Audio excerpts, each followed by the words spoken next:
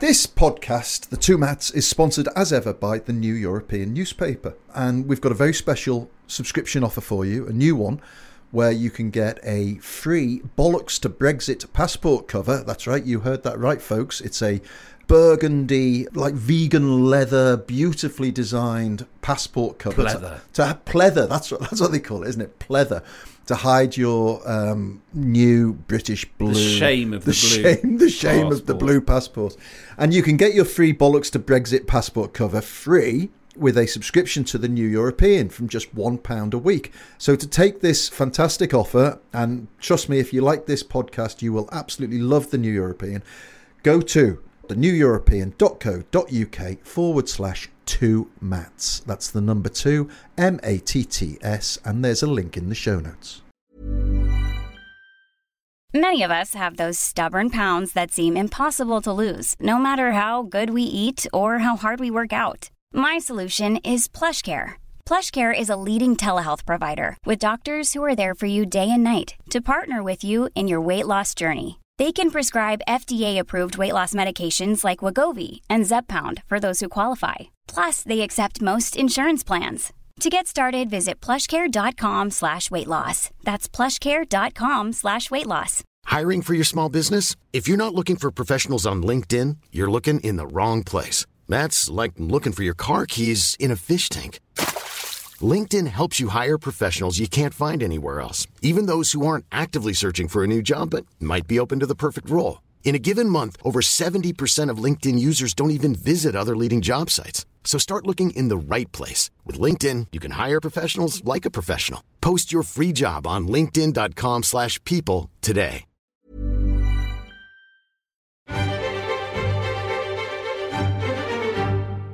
Hello, welcome to the New European Podcast. My name's Richard Porritt. I'm joined by the smiling Steve Anglesey. Hello, snowflakes.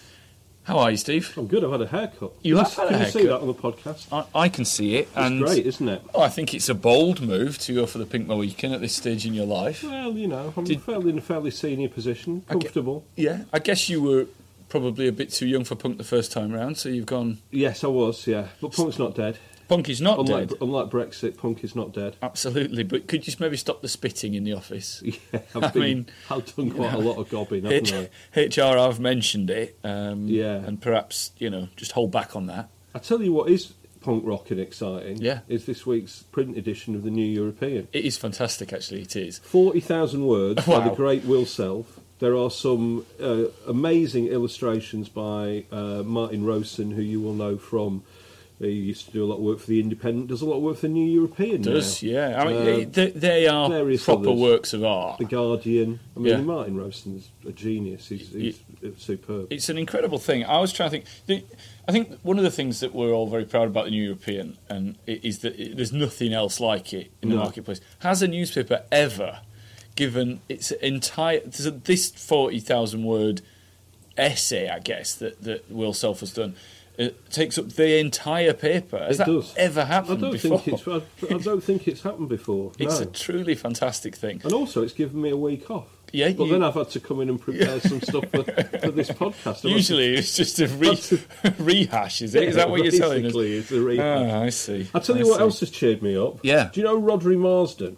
Are you aware of him? He's at Rodri on the Twitter. I am aware of him. A former employee of The Independent, I believe. Yeah. He's a part-time member of Scritti Politti, the fine band. Very fine. And he's also in a band which covers classic TV themes. Yeah. And he's an all-round great bloke. And he tweeted this on Thursday. I'm now so obsessed with John Burko saying Mr. Peter Bone that I've spent a period of time setting it to the opening of Beethoven's Fifth. Brexit is literally driving me mad, and it sounds like this. Mr. Peter Bone, Mr. Peter Bone, Mr. Peter Bone, Mr.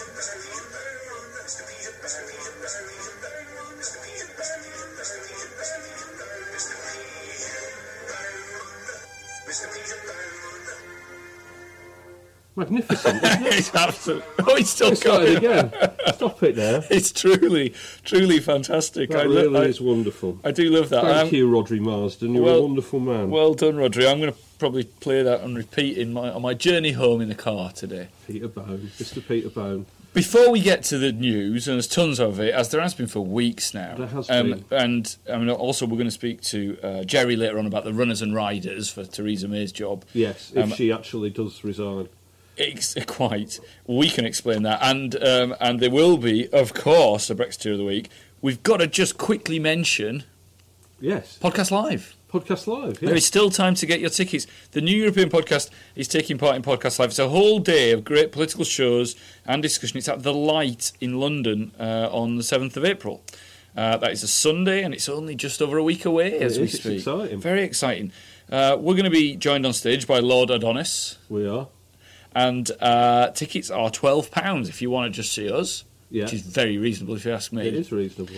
You can get a day pass for £30. Yes, you that can. means that you get to take in other podcasts as well, which include Sophie Ridge, Sky News, the Brexit podcast, which is the BBC, I think. Yeah, Brexit Cast. Yeah. That's on at the same time as us, so let's not promote that. That's not on. Don't go and That's not on. No, they've cancelled. They've cancelled at the last minute. Typical. Remaniacs. Very good, of course. They're on at 4 o'clock on a Sunday, by which time I think they'll all have been down the pub a bit.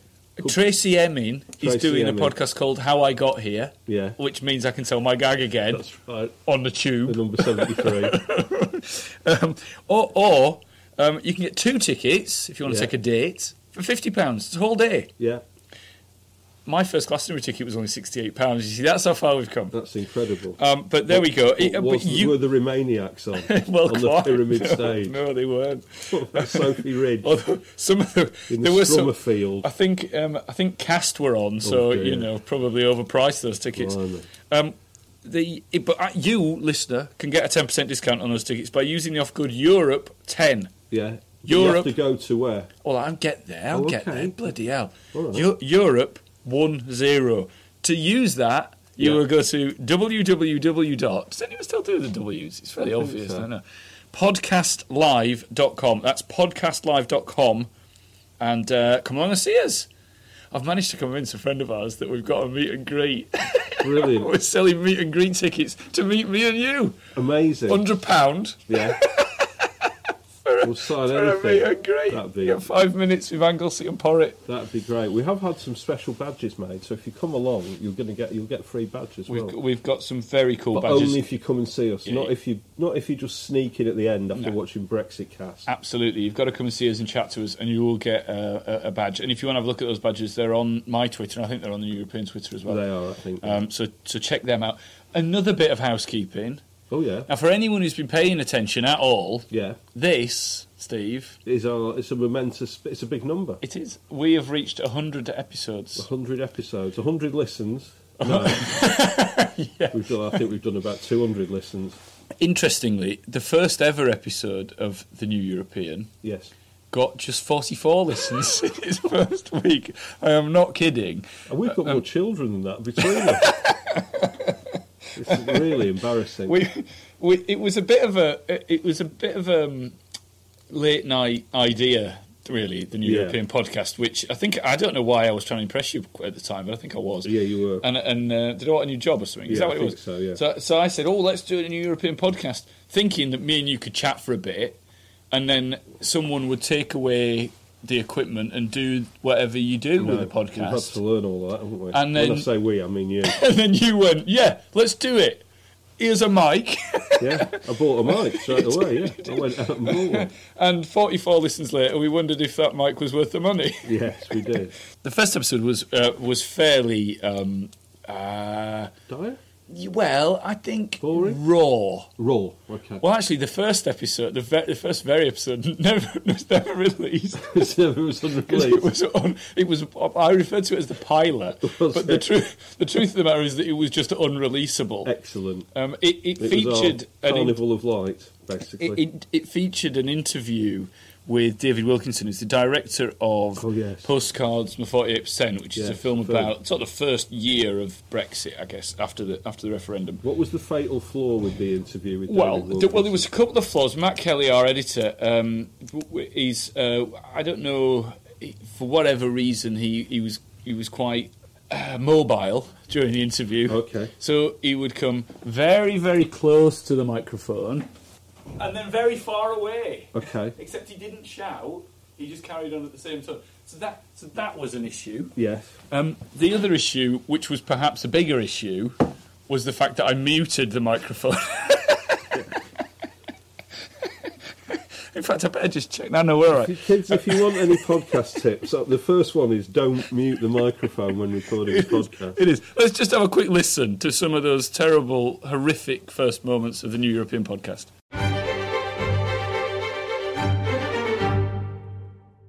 Hello and welcome to the New European podcast. I'm Richard Porritt and I'm joined by journalist Jerry Scott and the New European editor Matt Kelly. Brexiteer of the Week. Welcome back to the podcast. I'm joined now by Steve Anglesey, who's going to talk us through the Brexiteer of the Week. Well, it's a coveted title this week, really. The usual array of insanity, inanity and just plain wrongness among the Brexiteer fraternity. There you go. We've come a long way, baby. We have. We have. And now here we are. And we are 100. We asked all 650 members of the House to send us a quick recorded message saying happy 100th episode. Yes. No one replied. No. Didn't Mark Francois say he'd rather put a loaded gun in his mouth than that's right, than send He did record that. Yeah, he did. God, I wish he had. Yes, what a very strange man he is. That'd be good. He looks like the sort of chap who can talk out the side of his mouth. And of course, as we will discuss later on, as we'll discuss later on, I did have a plan to have a very special guest on this week's podcast, but we're going to talk to. He'd left Beeston by the time I arrived for my pre-arranged slot with him. Little hint as to who that might have been there. Yeah. So, also before we get to Jerry, John O'Reed, friend of the pod, social media genius. Yeah. He's going to talk to us about the Remain March, which you all were on, I'm sure, yes, the weekend. And then you're going to tell us about the Leave March, which oddly you were on. Yeah, I've decided to. I've changed. But before we get to that, Theresa May has given herself up as a sacrifice at the altar of Brexit, Steve. What do you think about that? Locked herself in the Wicker Man. Well, talking of films, yeah. I watched a film the other night. With my lovely partner, and what happened at the end, I won't spoil it for you. It is on the iPlayer. I'm not going to spoil it for you. What's the film? Well, I'm not going to tell you because it would spoil it for you. Is it Betty Blue? But it's not Betty Blue, no. It's Betty Blue on the iPlayer? It's not. You're getting all excited there. But at the end of this film, what happens is that the protagonist realises that the only way that she can save the thing that she loves is by throwing herself and her adversary off a high building, plummeting to their doom. And that I thought was I watched that last weekend after my trip to the March to Leave, and I thought that was quite sort of apposite for Theresa May. However, you know, a third film then Ho's interviews. We've done The Wicker Man. We've done the film that I don't want to spoil, which is on iPlayer. Why can't you tell us what it's called? Because I don't want to ruin it for you. Anyway, we won't even watch it if you don't tell us what it's called. But then there's Theresa May. She's outflanked the ERG. Yeah. She's gone all, you know. Yeah. She's put the ERG. I've shit them. Yeah. There you go. I've definitely done enough to secure this deal. She gets in the back of the limo from the Commons, and then there's Arlene Foster turns round from the front seat. No. And it's all gone a bit the Long Good Friday and the brilliant Long Good Friday theme music. That all starts up.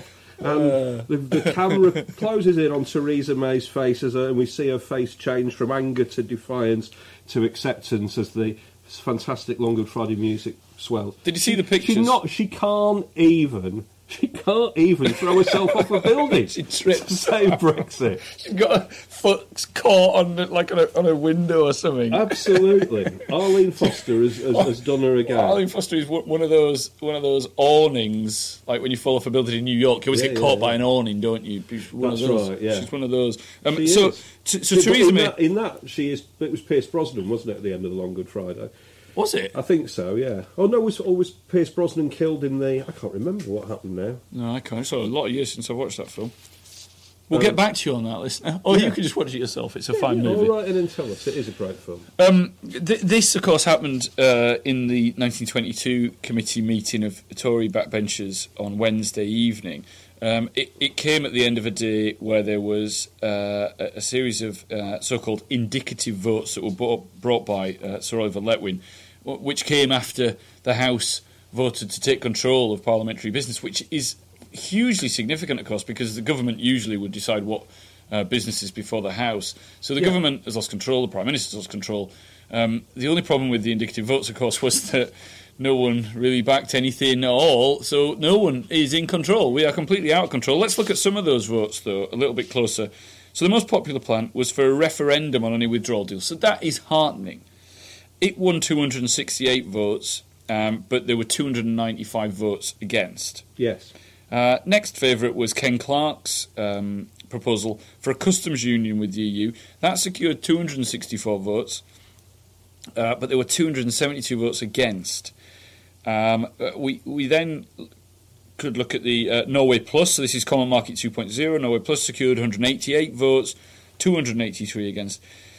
I mean, it's difficult to find a lot of positives there. But what I will say is that those votes, those first two votes, did receive more votes than Theresa May's beaten meaningful vote. So there is more support for a referendum and more support for a customs union than there is for Theresa May's plan. Yes. But it's still not quite... Well, I think there are two things about these votes, aren't there? One is positive for us in that, you know, those indicative votes nobody really expected there to be a majority for anything on that, and they were always going to it was always going to be about which 2 or 3 or 4 of the 8 things that were voted on would have more support. And there is another day of debate penciled in for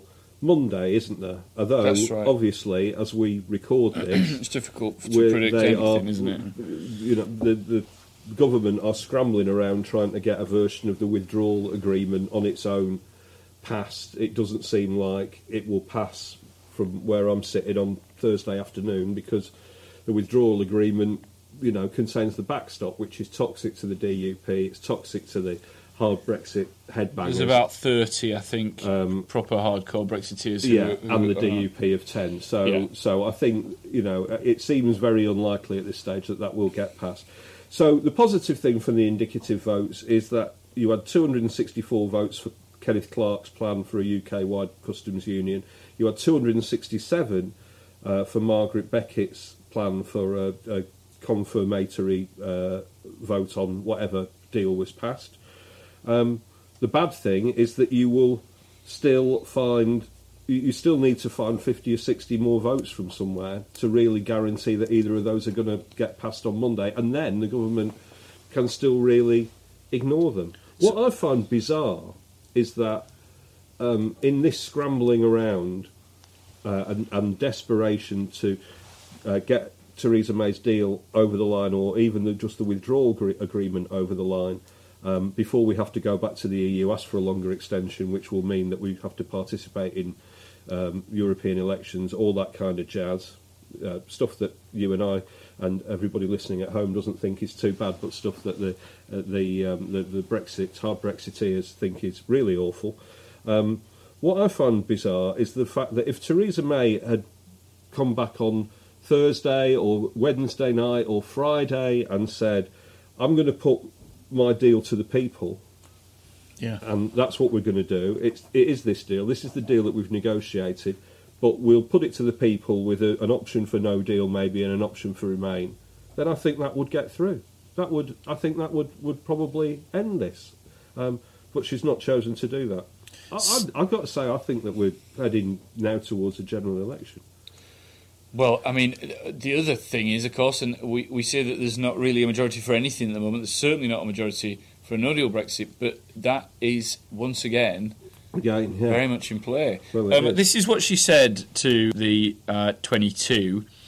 I'm prepared to leave this job earlier than I intended in order to do what is right for our country and our party. I've made mistakes. I'm only human. This is very similar to the resignation letter that I've written out for you. to I think it's a bit like that song by that big beardy fella. I'm only human. No, not that one. Not that one. That is a good song, though, isn't That's it? Who sang Human that? League, wasn't it? Was it Human Flesh and League? Blood, a man. Yeah, Flesh and Blood, that's it. I'm only human. Wait a minute. I've made mistakes. I'm only human. I beg you. Imagine a Prime Minister saying, I beg you. I beg you. Imagine that. Yeah. I beg you, colleagues, vote for the withdrawal agreement and I will go.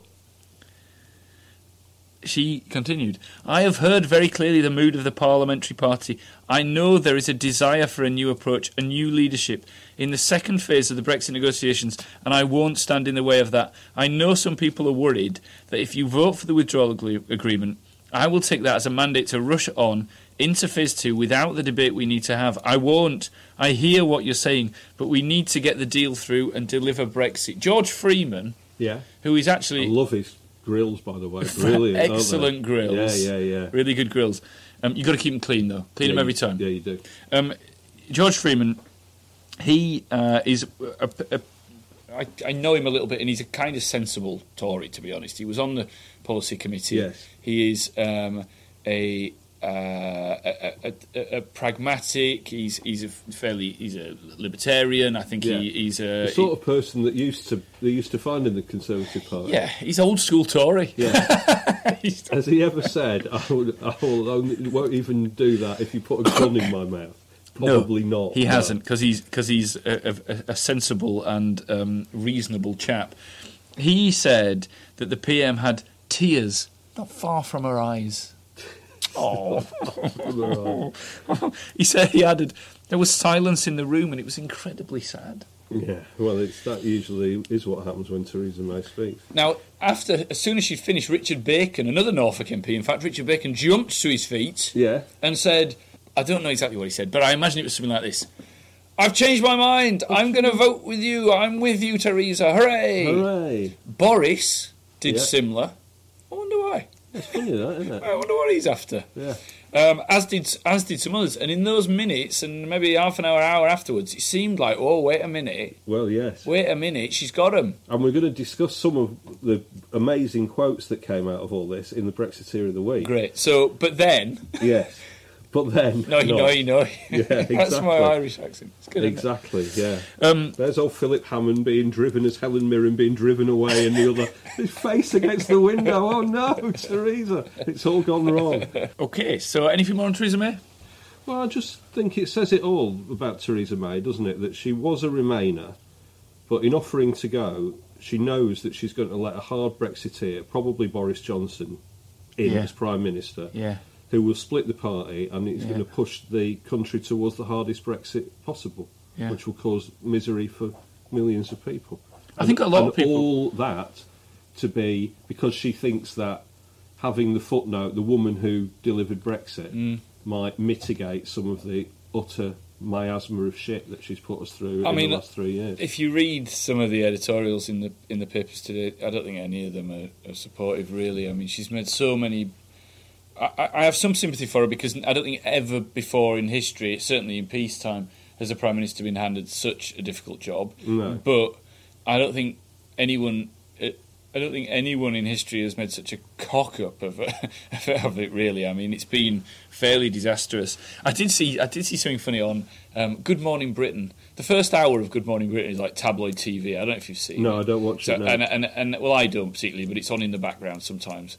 And they have a political reporter on there whose name escapes me, I'm afraid. But she's doing a difficult job because she's addressing an audience before 7 a.m. Yeah.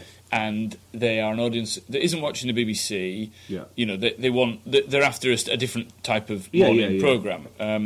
So, I mean, you know, like I said, a bit more tabloidy, a bit more... And she said that when asked about Theresa May, why Theresa May was staying in post, she said she thought it was because she was desperate to spend more time in office than Gordon Brown.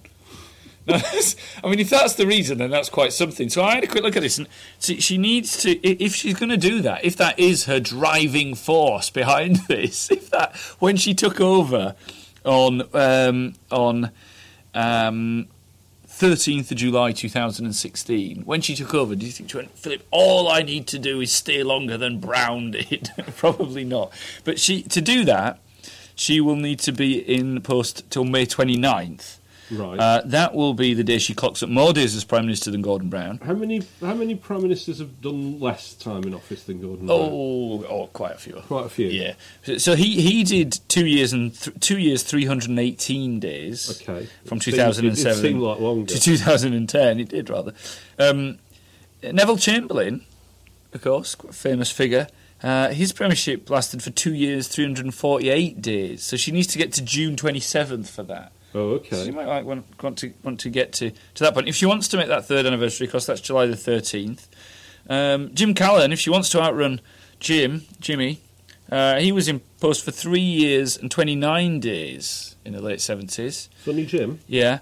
And if she wants to get past Arthur Balfour, the Prime Minister, he was in office for 3 years, 146 days, from 1902 to 1905. So maybe there is some milestones that she's still got on the horizon there above and beyond Brexit. Well, yeah, there's not much to aim for. She's already, Lord Canning, was it Lord Canning? Lord Canning. George Canning. Georgie Canning. Old Georgie Canning. I'm pretty sure he was a Lord. Georgie Canning. I think he was Lord Canning, wasn't he? Shortest serving Prime Minister. Not that he was 5'1", but he only lasted from April to August 1827. I don't know what happened there. Syphilis. Oh! Well, he's not listening, is he? Well, he's not, but I mean, you can't defame the dead, is what I will say. But please, if you are of his estate, take this as an apology. If you're listening, George, as Ellen Brazil would say. Yeah. George, if you're listening, sorry, mate. Which he did once say about John Thaw, didn't he? Yeah. On the day John Thaw died, he said, I'm really saddened to hear about John Shaw dying, Inspector Morse. And his co-presenter on TalkSport said, it's actually John Thaw. And he said, John, I've been doing that all morning. If you're listening, sorry, mate. He was dead. Well, these new digital radios are really very good. They are really very good. Is there Wi-Fi in heaven? I hope so. And have they always had it? I mean, all these questions. That's an incredible question. Because Wi-Fi... You've got small children, haven't you? Is that the kind of question they ask? They do, don't they? Is there what, Dad? Is there Wi-Fi in heaven? I once... Can my goldfish hear me? When I was about 3 weeks into a new job, I wandered over as a gag, because that's the kind of guy I am. wandered over as a gag? Is that Wordsworth? I wandered over as a gag. Beautiful start, isn't it? I wandered over to the religious correspondent's desk, okay, and I said to her, lovely woman, Martha, and I said, Martha, I wonder if you could help me. She's very straight-laced. She said, yes, of course, Richard, anything I can help you with, I'll try my best. And I said, I'm quite keen on a press trip. Could you get me one to heaven? Right? And she looked at me as if she thought, well, I could tell her thinking, well, I don't want to be rude because maybe he is, really strong believer in the afterlife, etc. And she just said, I'm not sure I can.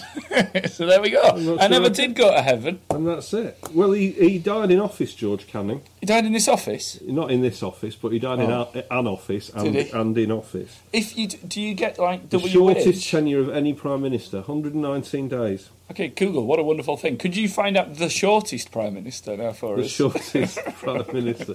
Surely pick the younger. He wasn't fully developed, was he? Well, perhaps not. Especially not on Blackadder. Who would be the short? Well, Burko would be the shortest Prime Minister if he was to become Prime Minister. He must be the shortest speaker ever. He's got to be the shortest speaker, yeah. He's right. The smallest speaker since those little ones that you take on holiday with you. Bluetooth speaker. They're great. Order. I used to have two little speakers like that. Like two were going to make a difference. What, like an inch, and you plugged in your Walkman. Yeah, amazing. Yeah, brilliant. Oh, I thought it was so stereo. Cool. Yeah, look at this. Boom pop. We're at a disco now. We're at a disco. Brexit disco. We were going to have, the New European was going to have a big Brexit Day night out. Yes. And we put some initial plans in place, which we scrapped about a month ago. Big Brexit night out, that's because we realised that it wasn't going to happen. It wasn't going to happen, yeah. So now we've got to put that back to either April or May.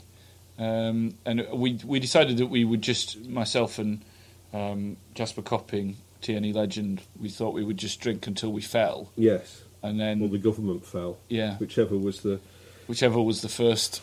And at this stage, you think you probably could drink through that from where we're sitting right now. 130 days in office as Prime Minister, by the way. Yeah. The Viscount Goderich. Ah, Godrich. Didn't he produce Radiohead's albums? He did. He went on to produce, and then 211 days, the third shortest tenure. Yeah. His first name sounds like an erection. Hard on. Boner Law. We'll be back soon to talk about the marchers with John O'Reed, and Steve, you can hang around. Stay angry. Fight Brexit. Subscribe to The New European. Your first 13 issues of The New European are only £13 when you join us and become a subscriber. Order by telephone by calling 01858 438840 and quoting podcast 1, or order online at our website www.theneweuropean.co.uk. Stay angry. Fight Brexit. Subscribe to The New European. Welcome back. I'm joined by Steve again, and John O's here, and we're going to talk about marchers. Yes, we are. I've been on a march. What about you, John? Have you You've been on a march? a slightly more successful march. Yes, I've been on a much bigger march. Well, you say that. The people you marched with are not getting what they want. The people you marched with are. How do you measure success? You never know. I think numbers. Oh, yeah, there is that. There is that. So, John, you were down in London, of course, for the... we reckon about 1 million people attended the People's Vote. Yeah, I mean, there's march. a few discrepancies over what the actual Did you not figure count was. them? No, I did not. God's sake, I couldn't see down the bottom of the road, let alone the whole of London at that point. But yeah, I mean, the organisers said 1 million, but you know. Well, the footage from above was extraordinary, wasn't it? Amazing. And did you see the helicopter going right the way down? They filmed it from the last man. Was that you at the back? Right down to the front, and it was. I mean, I don't think we've had one that big, have we? During the Brexit process? Not during the Brexit process. Certainly not since Iraq, I don't think. Certainly more than last time, wasn't it? Which was supposed to be 700,000. Yeah. I think it was a real show of strength. So well done, everyone who went. What was the atmosphere like, John? Was it a sort of party atmosphere or people... Yeah. Because they've been sort of friendly and fun, haven't they, up until this point? There was no direct action then. No, absolutely. I mean, it definitely Snowflakes. felt... It almost felt like we'd won. There was definitely a carnival attitude to it all. In fact, there was a massive rave at one point in the middle of on the way to Parliament Square. Did you have your top off? No. High vis. Luckily enough, I was already smeared with Vicks. This could explain, though, why it took me like 5 hours to do 8,000 steps, because you got to Because you were on acid. You got to one point, and they were just jumping around, and no one was actually moving any further down there. But it was amazing. People were moving to Chemical Brothers and Eiffel 65, all the hits from yesteryear. So Chemical Brothers and Eiffel 65. The hits of yesteryear. Quite the mix. I did not expect all of those people on that march to be joining and getting involved, but no, they were absolutely loving it. Welcome, pop pickers. The Eiffel 65. Was that blue? Yes. Well, yeah. And the Chemical Brothers. Yes. Are you an Eiffel 65 fan, Steve? No. About the Chems? The Chems, I was an early adopter of the Chems, yeah. Dig your own hole. When they were the Dust Brothers. Oh, yeah. But of course, then there was actually another Dust Brothers.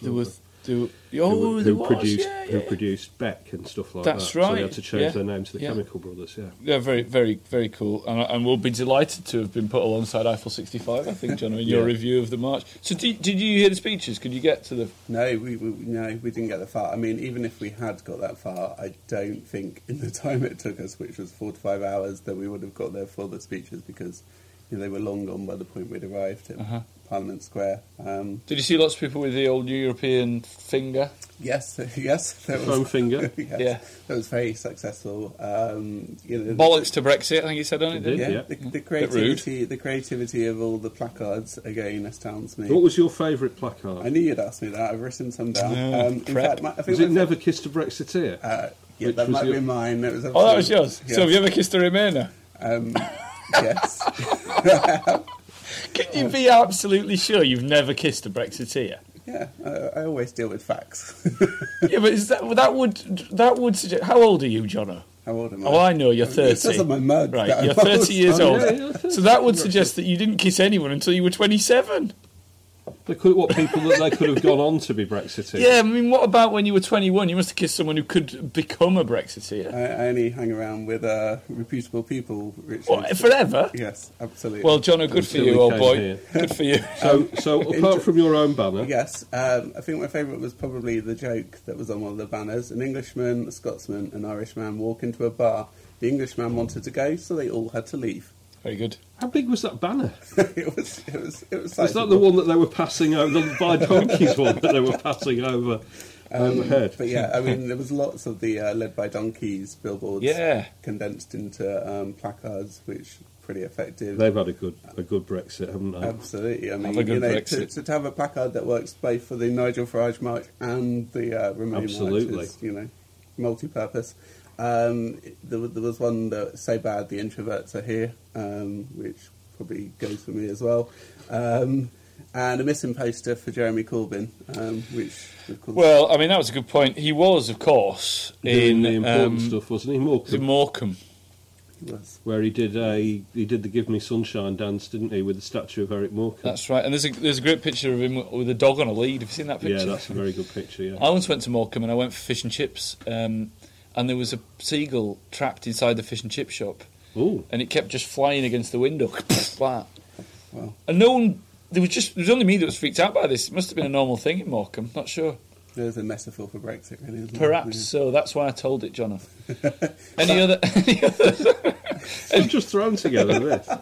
Any other? I think my thoughts were, and this is kind of something that's been going on social media, the fact that we are now at a point where we've got a huge pro-EU sort of movement, which is the slight irony of Brexit. That before Brexit we didn't have one, but now we have one, and certainly everyone. I don't think we felt we needed one before. It seems so obvious. It's like having a pro going to the toilet so you don't wet yourself movement. I mean, you don't have to expect to march on London to encourage people to not wet themselves. Yeah, That's a great analogy. brilliant. I'm on form today, You're on aren't I? fire today, yeah. Oh, but I have had an accident. Tell us about your skirmish with Vote Leave. So I went on a leg of the Vote Leave march. Yeah. Did you chat to a lot of them? There's not a lot of them, actually, is there? Well, there weren't a lot of them. There were about 150 of them. Okay. By What, the time- doing the actual by the walk time or I when they got there. gathered? It was because it was a weekend, they have 50 core marchers, they have 50 sort of supporters per day, and then, but because it was a Saturday, a few more had turned out. Right, yeah. And I think Friends of they friends. weren't walking down so many sort of dangerous A roads and stuff like that. There was quite a lot of cross-country travailing. Nice. So they're joined by a few more. Sadly, by the time I arrived, despite being assured otherwise, Nigel Farage had Upped and left. long since gone, said one of the marchers. Yeah, I think he left quite a couple of hours ago, they said. It was only a 12-hour, it was only a 12-mile jaunt that they went on. I don't think he completed the 12 miles. No, he wouldn't have. if They we're would have been honest. going past some pubs. I would have thought. And it did end up in a pub. It went from Lingby in Nottinghamshire to Beeston in Nottinghamshire. Beeston, yeah. And by the time I got there, there were probably about 150 in there. I spoke to a couple of, I've got to say, really very pleasant Yes. Brexiteers. Yeah. A couple of less pleasant Brexiteers Yes. were outside. Yes, they do tend to mingle together, sadly. Attempting to have a fight with some people who turned up, who were shouting at them about remaining. I think best left alone. And it was, but a couple of the people that I spoke to were really pleasant.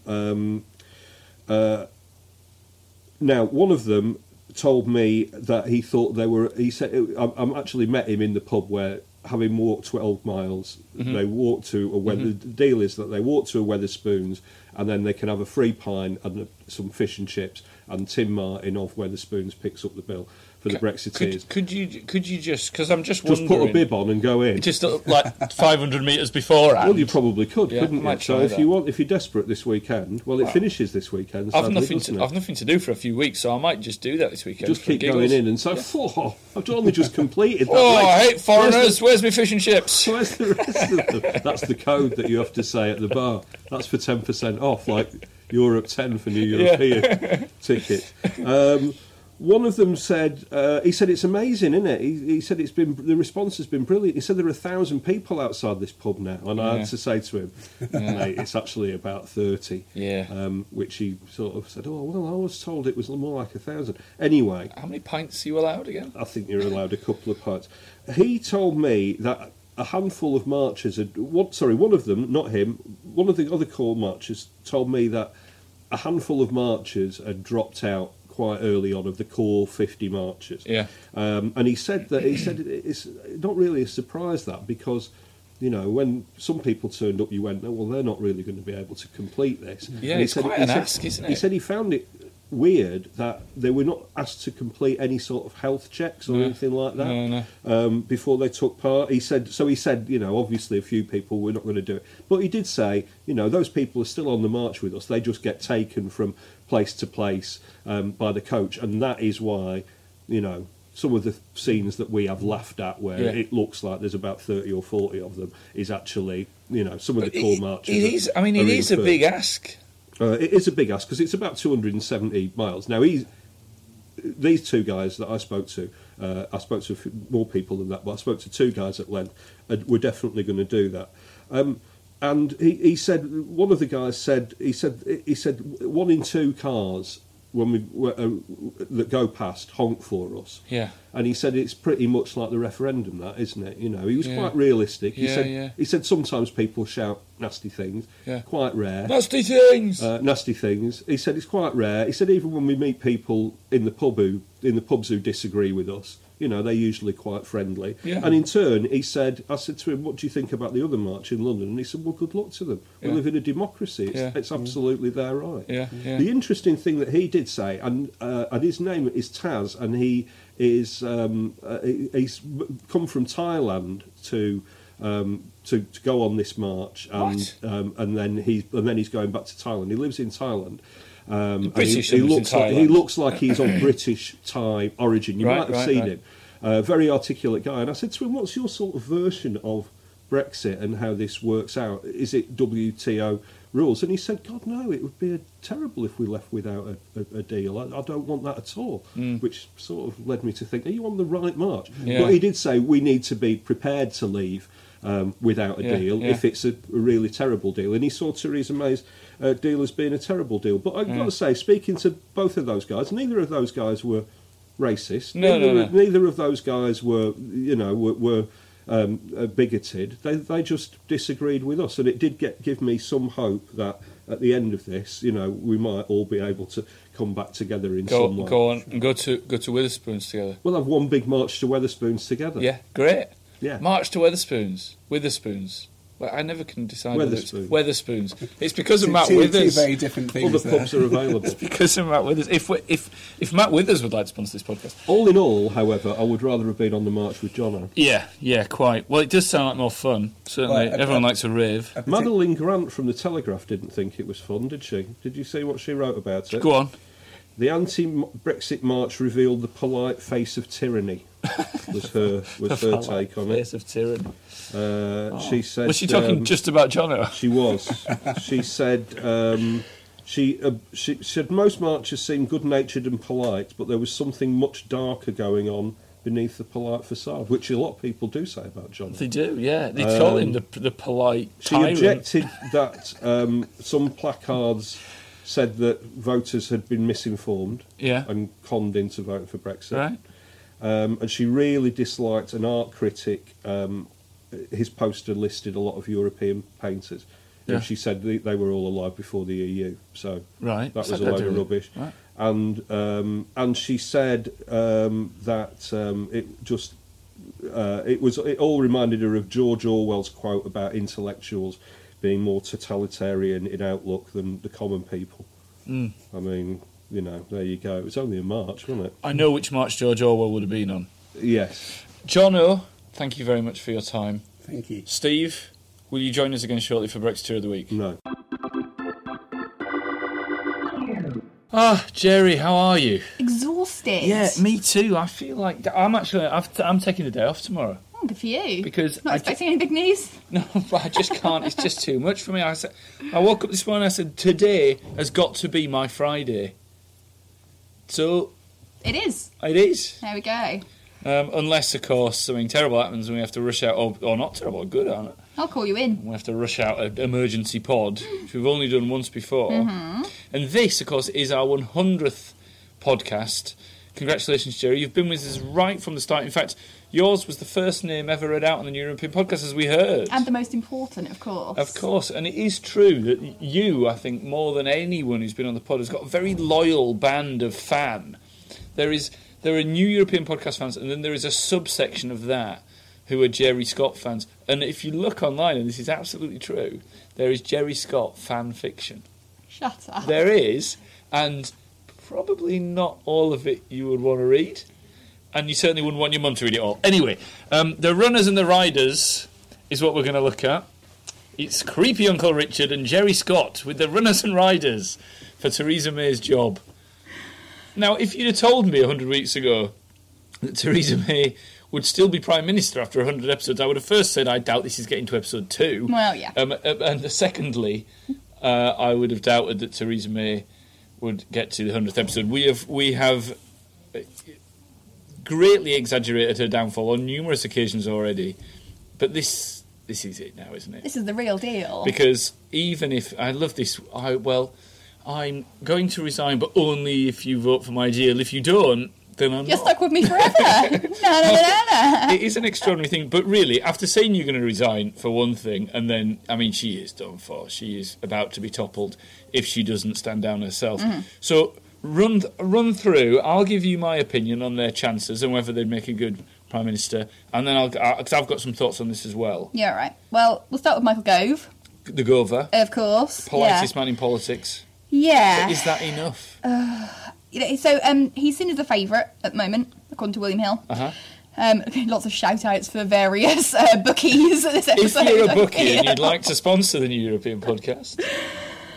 this is mostly due to him being a massive Brexiteer, obviously. But has he become a little bit more pragmatic in the eyes of some of the Remain side of the party by getting behind May's deal, do you think? Yeah, and essentially he's not Boris Johnson, I think. Anyone but Boris. Is the issue, yeah. So there was kind of some speculation that he could take the job. He told reporters on Sunday that it's not time to change the captain of the ship, but that decision's kind of been taken... Out of his hands now. And there was some talk of him being a caretaker Prime Minister. Yeah, I don't think he'd be interested in that. I think he'd want it fully or not at all. Caretaker Prime Minister sounds good, though. Does he get to wear brown overalls and carry a broom? I hope so. And like a metal bucket for swilling? Well, talking about caretaker Prime Ministers, the name kind of thrown around for that has been David Lidington. Yeah, so Lidington somewhat unites a very divided party, doesn't he? He's got he's respected and looked upon favourably from both wings. Mm-hmm. Does that actually make him the sensible choice, at least for the Tories? Maybe in a way, but I was speaking to a kind of long-term backbencher this week who's apparently known David Lidington, or as he called him, Lidders. Lidders. You have bants in the tea room. Yeah. Hello, Lidders. How's it going, old boy? For a good kind of 20-plus years, and he said he's just not interested. Right. He said he's not at all interested, and he's made that clear to colleagues over and over again that he just doesn't want the job, essentially.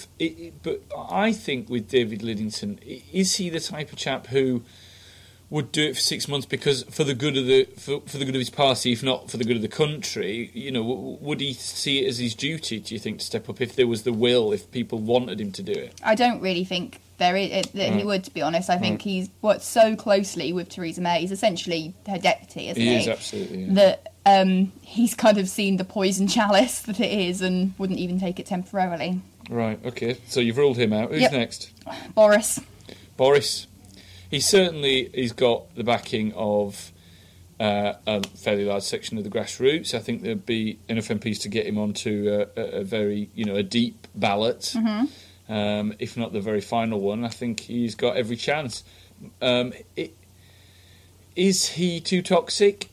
He has certainly been actively trying to detoxify the Boris brand. I mean, arguably, this whole thing is just because Boris wants to be Prime Minister. You could certainly argue that.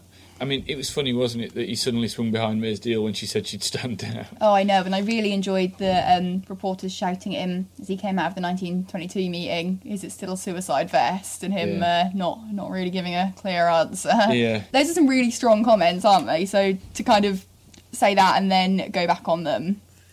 Well, quite. I mean, there's been a lot of rather strong comments from Boris, hasn't there, in his column and beyond, and they would undoubtedly come back to haunt most people once they became Prime Minister, but Boris seems to sort of ride roughshod through all that kind of stuff. Yeah, I mean, one aside I am enjoying this week is Sam Coates at the Times getting all the Boris scoops, despite the fact the Telegraph pay him however much a year to write columns for them. Yeah, interesting. Very interesting indeed. Obviously, Boris feels he can trust Sam Coates. Jeremy Hunt is next on my list. Jeremy Hunt, yeah. Yeah. He prominent Remainer. I would have agreed that he was one of the front runners up until the trade letter fouled up a few weeks ago. What do you think? I don't think he will do it at the moment. He previously said it wasn't the right time. I think it's still not the right time for him. I think he made a really public move towards being more Eurosceptic after the referendum, even though he was a campaigner for Remain, which I do think will have won him favours with the Brexiteer wing of the party, but I don't think they will see him as committed enough in the same way that one of the criticisms levelled at Theresa May is often, well, she was a Remainer. Yeah, I agree. I think the next Prime Minister of this country is going to be a Brexiteer, like it or love it. Through and through, yeah. Next. Dominic Raab. Dominic Raab. And he was, of course, a very prominent Brexiteer in the campaign. Brexit Secretary, in fact, before he resigned. And not a supporter of May's deal, which I actually think will probably win him quite a few backers. Right, okay. So you think he could go deep into this fight? Yeah, absolutely. He likes a tussle, doesn't he? Loves a tussle. Bit macho, he's old Dominic Raab. So I think he's a contender. We've got Sajid Javid as well on the list. Yeah. The Saj. The Saj. Sergeant Javid.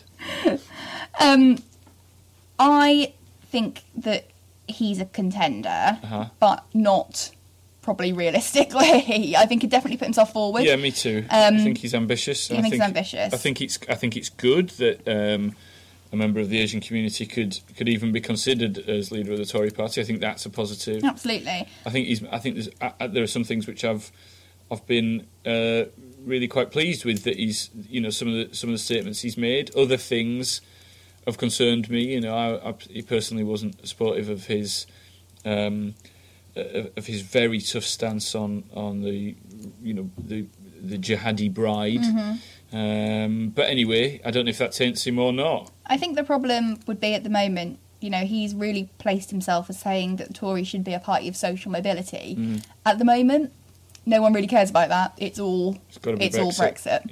Yeah. So I think that would hurt him. David Davis. David Davis, yeah. One last throw of the dice for DD. Give it another go. Yeah. Keep going. Get them T-shirts out again. Oh, no. I don't really think that David Davis is going to be in the running. No, People are throwing his name about, but I really don't think it's going to happen. I don't think so. I agree. For him. I agree. Same with Amber Rudd, who people are talking about as well. Yeah. Ruddy long shot. Good from you. Mostly because she said she wouldn't rule out a second referendum. I think that'd absolutely kill her. Yeah. And she's openly kind of said that she'd favour a Norway Plus model. And it's just too much for these hard Brexiteers. Yeah, not going to happen. I agree. Andrew Leadsom's name's out there as well. Leadsom for leader! Remember? Which would be great again, because I was just remembering, I do often remember the March on Parliament for the Leadsom for Leader March. Yes. Possibly my favourite march of all time.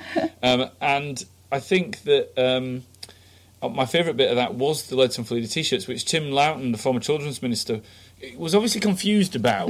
He was given, what's this? A T-shirt? How would one wear this? So he put it on over his shirt and tie.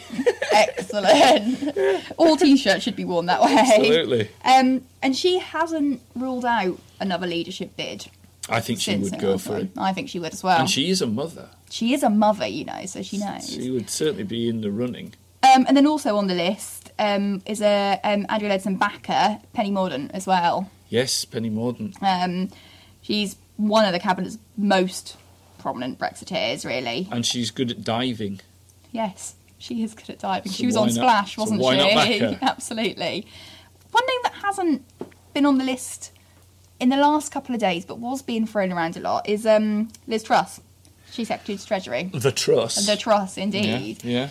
She told me a couple of weeks ago she wasn't interested and was focused on Brexit. Yeah. But her name is on a lot of those lists, and she's making herself very well known at the moment. Liz Truss is a wildly ambitious, I don't mean that in a bad way, No. Elizabeth, wildly ambitious politician. I think that the fact that she is a staunch free marketeer, even a hard-line capitalist, I think she would be happy to be known as that, from a working class background and a Labour background as well, actually, probably works in her favour. Yeah. In a similar way that Major, she's a very different character from John Major, but in a similar way, it really is from sort of rags to Tory. Well, rags is probably going a bit too far, but you know what I mean. From the working class to the higher echelons of the Tory party is quite something and quite a story. And it is just today she's been setting out the way she thinks that we should go with a Canada style type situation. So she's speaking about what she thinks would be the best way. And I think that it's very rare in Tory party, in normal Tory party elections, that the front runners actually win. Yeah. And I think that might well be the case here. And as we've proved, as you proved this is a pretty big field. Yeah. And I think that someone like Liz Truss, might just end up getting those second votes when they're needed from people who didn't back her the first time round, and end up sort of surprising everyone and being the next Prime Minister. Yeah. And would you rule out a third female Tory PM? Not at all. Not at this stage. Anyone else? That's my list. I've got one more. Go on. And I'm not really a betting man, but if I was to be placing a bet on this is the person I would be putting my money on. Matt Hancock.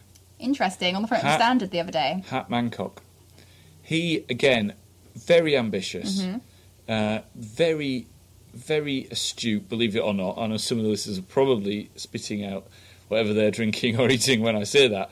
But he is a clever chap, and he comes from an interesting background. He's been around politics. You could call him a career politician, I guess. He was close to the Cameron-Osborne axis, but he managed to detoxify himself when that went boobs up. See, I don't need to bleep it now. Well done. And I think is now an interesting health minister. Yeah. I don't think he's probably been in the job long enough to make any massive boo-boos.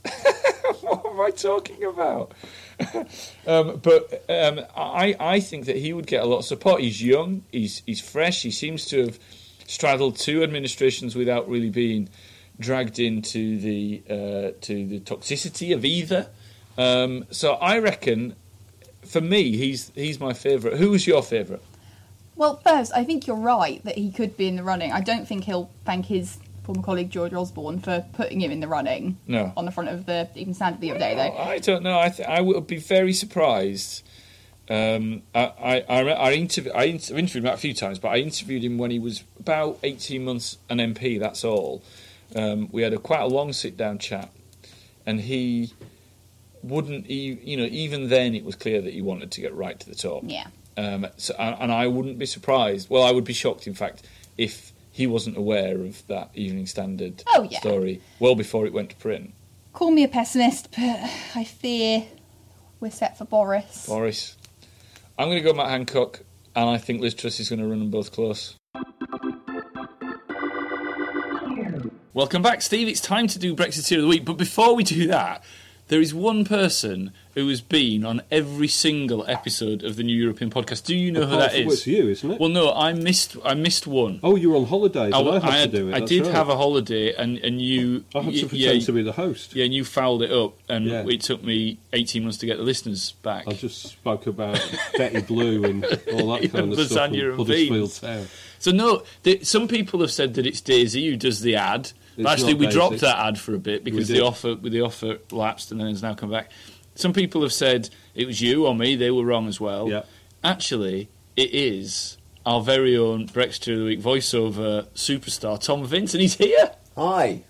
And he talks like a voiceover man. He does. So Hi. I thought you could do it live. All right. So Absolutely. you ready? I'll do the background music and you go for it. You ready? Cool.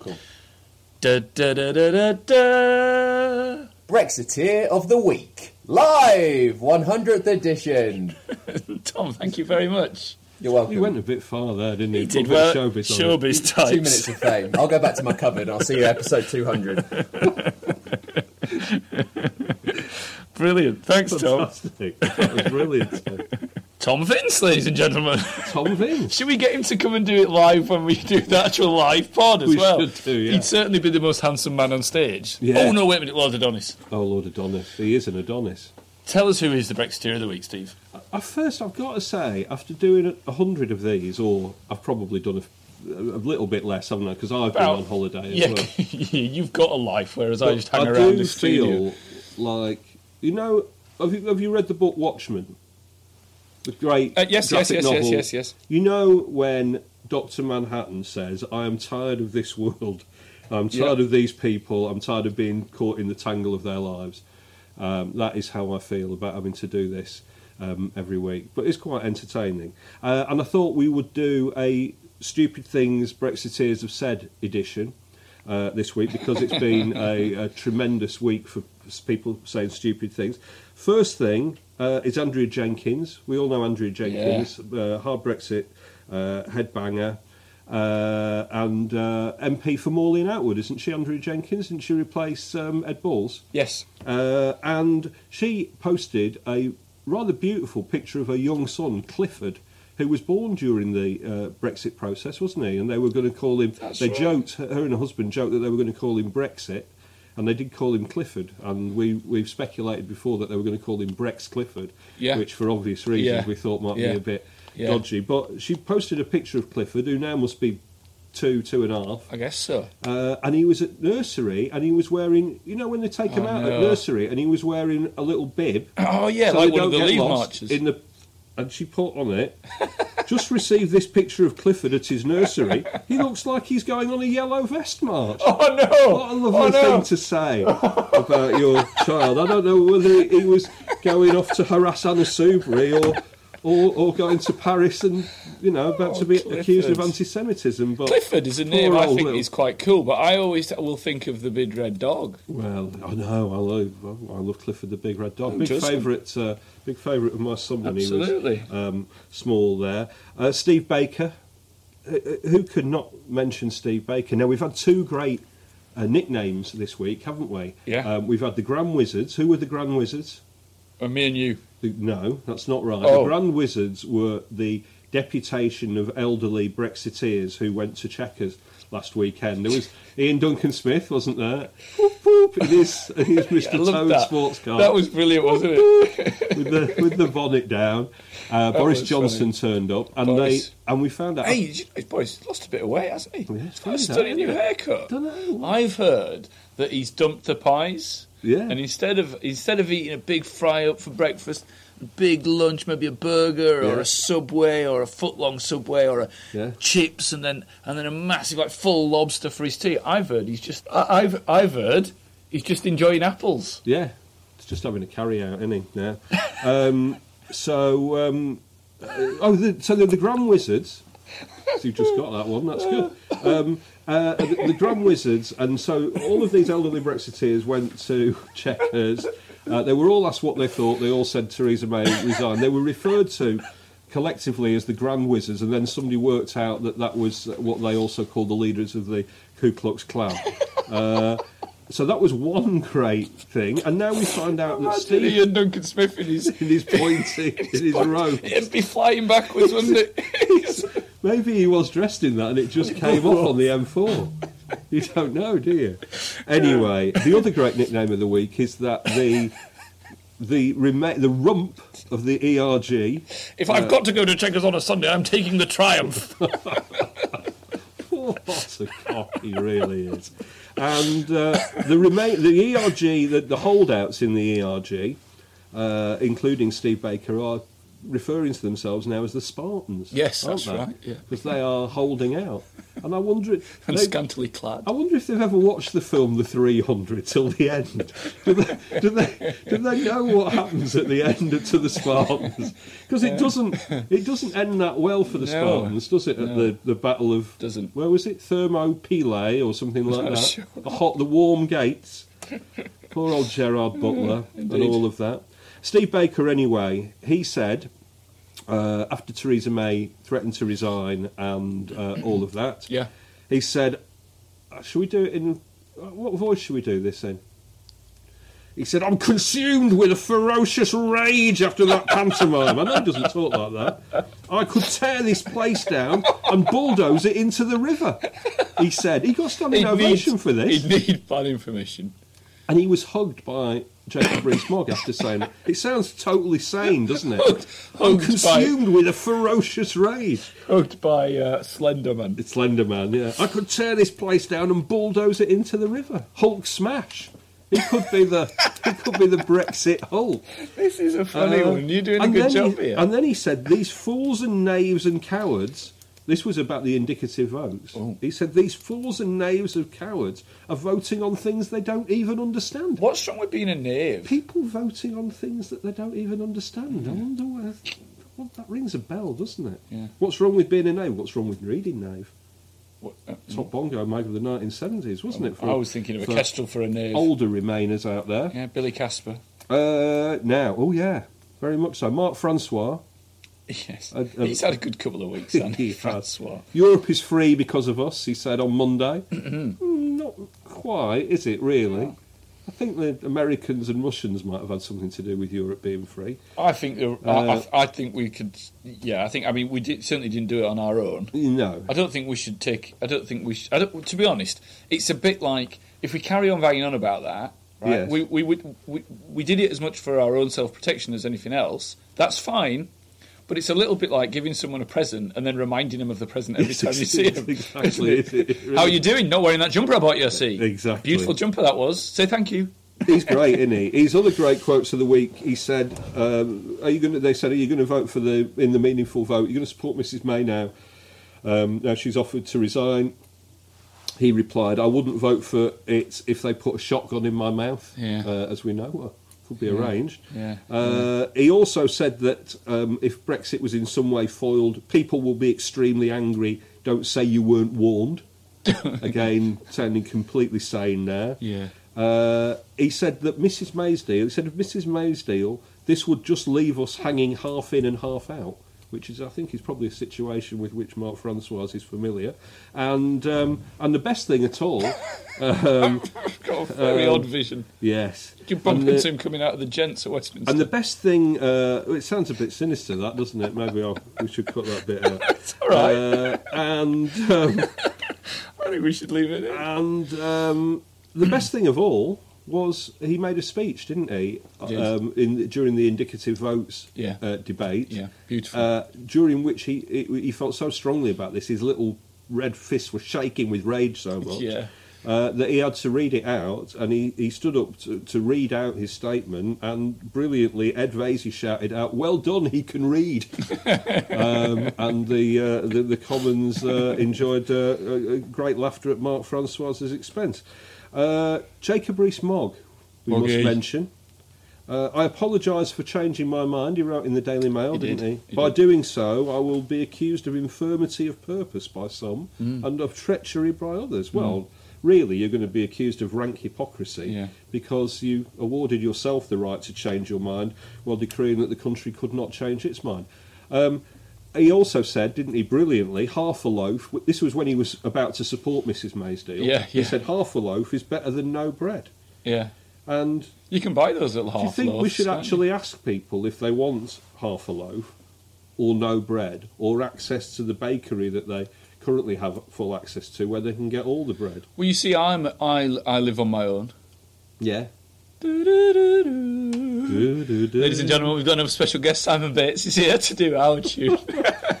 And I always go for the half loaf. Do you? Because lonely half loaf. And I always throw some away, and I feel sad. Oh no!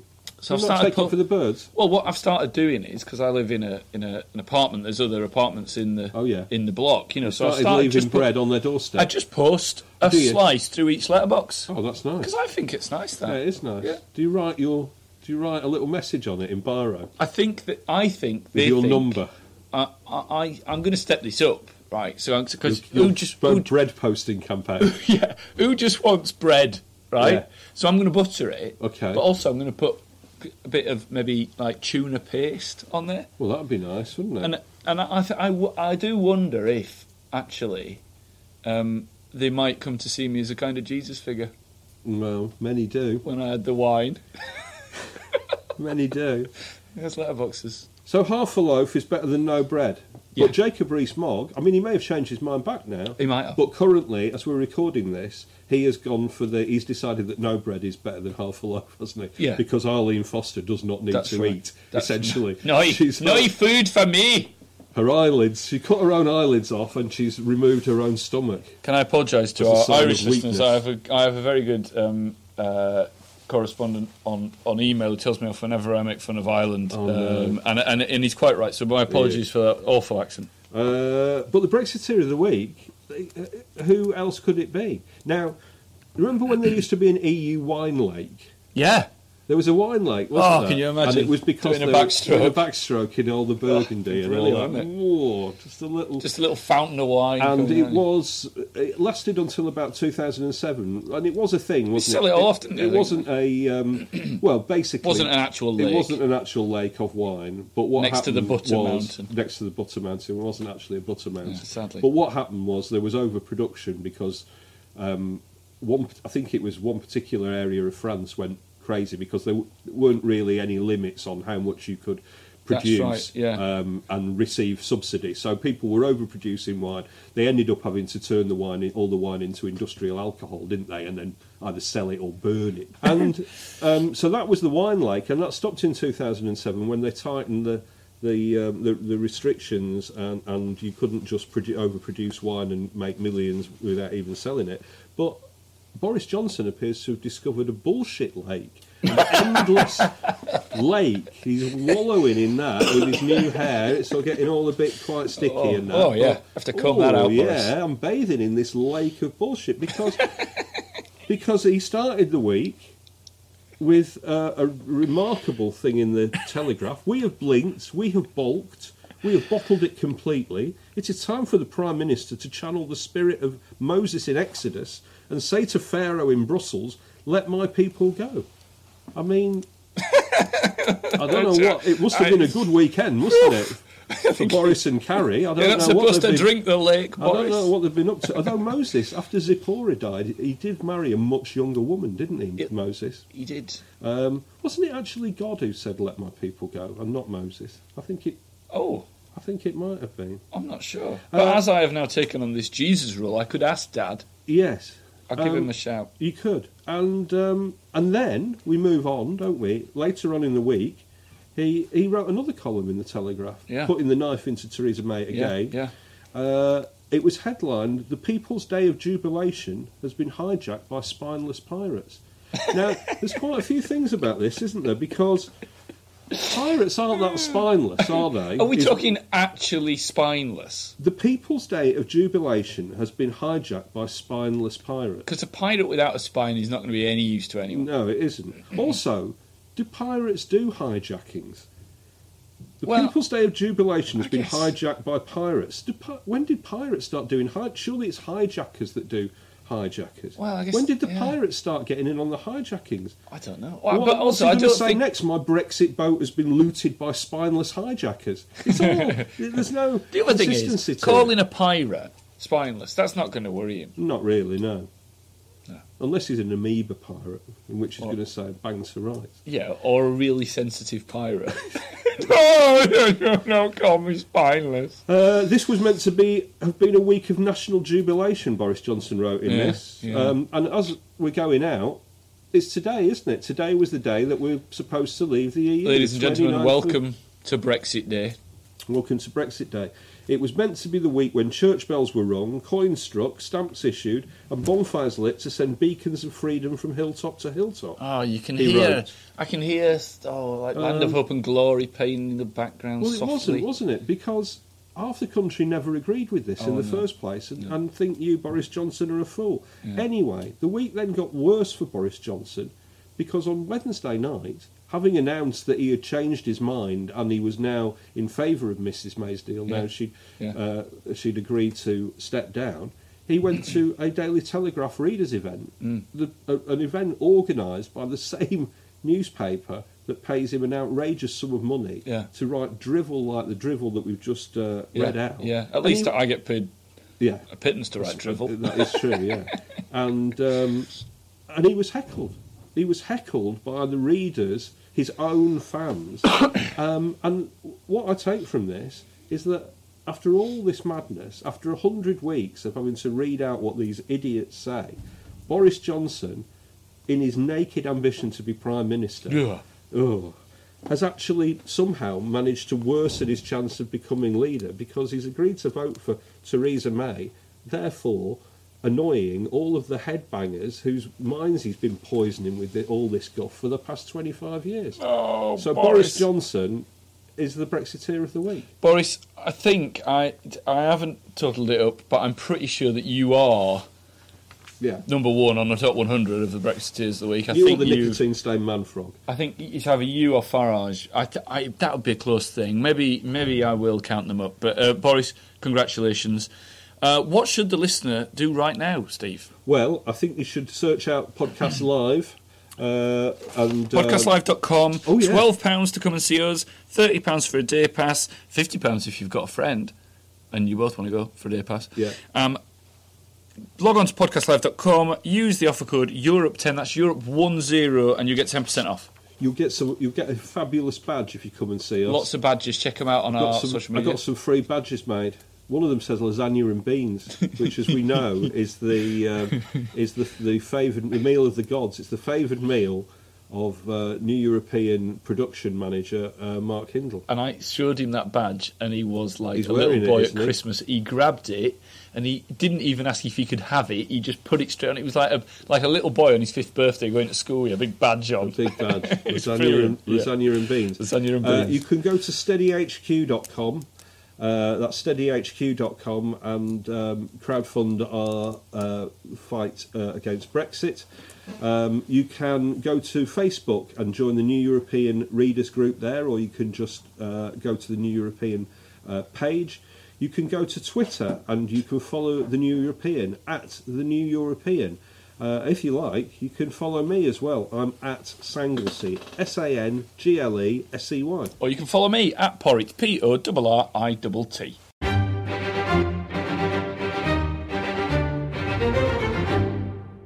That was the 100th episode of the New European Podcast. Thank you ever so much for listening. Every week's a joy, and it's great to know that in your growing numbers you're still enjoying the pod. Leave us messages and tell us what we do well and what we could do better, and we'll try and address them so that we're still around at the 200th podcast. The paper is on sale now. It's very special. 40,000 words written by Will Self. It's an extraordinary read. It is visceral. It is antagonistic. It is funny. It will make you cry as well, and there is a lot of soul-searching for us Remainers to do on reading those 40,000 words as well, and it's beautifully illustrated as well, as we said, by Martin Rowson. Go and get your copy now. We will be back next week, of course. Until then, Alistair, please do play us out. Here you go.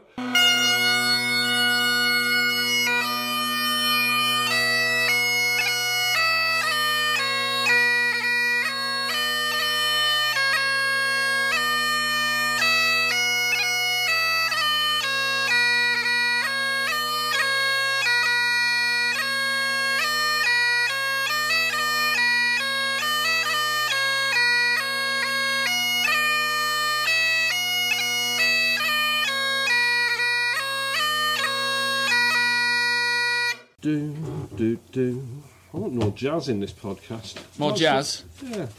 Do you like a bit of jazz, jazz Jonah? podcast. Jazz, yeah. Jazzcast. Quite chilled out. Jazzcast? Jazzcast. I don't know anything Arts about and jazz, Podcast really. Network. I once pretended to know stuff from like Well, jazz I know. to have I told you that Impress a before? woman, yeah. To impress a woman. It lasted 10 minutes, I couldn't cope anymore. Was it? No, God, no. Imagine her at a jazz concert. Everybody out! There's no structure! There's no structure to this!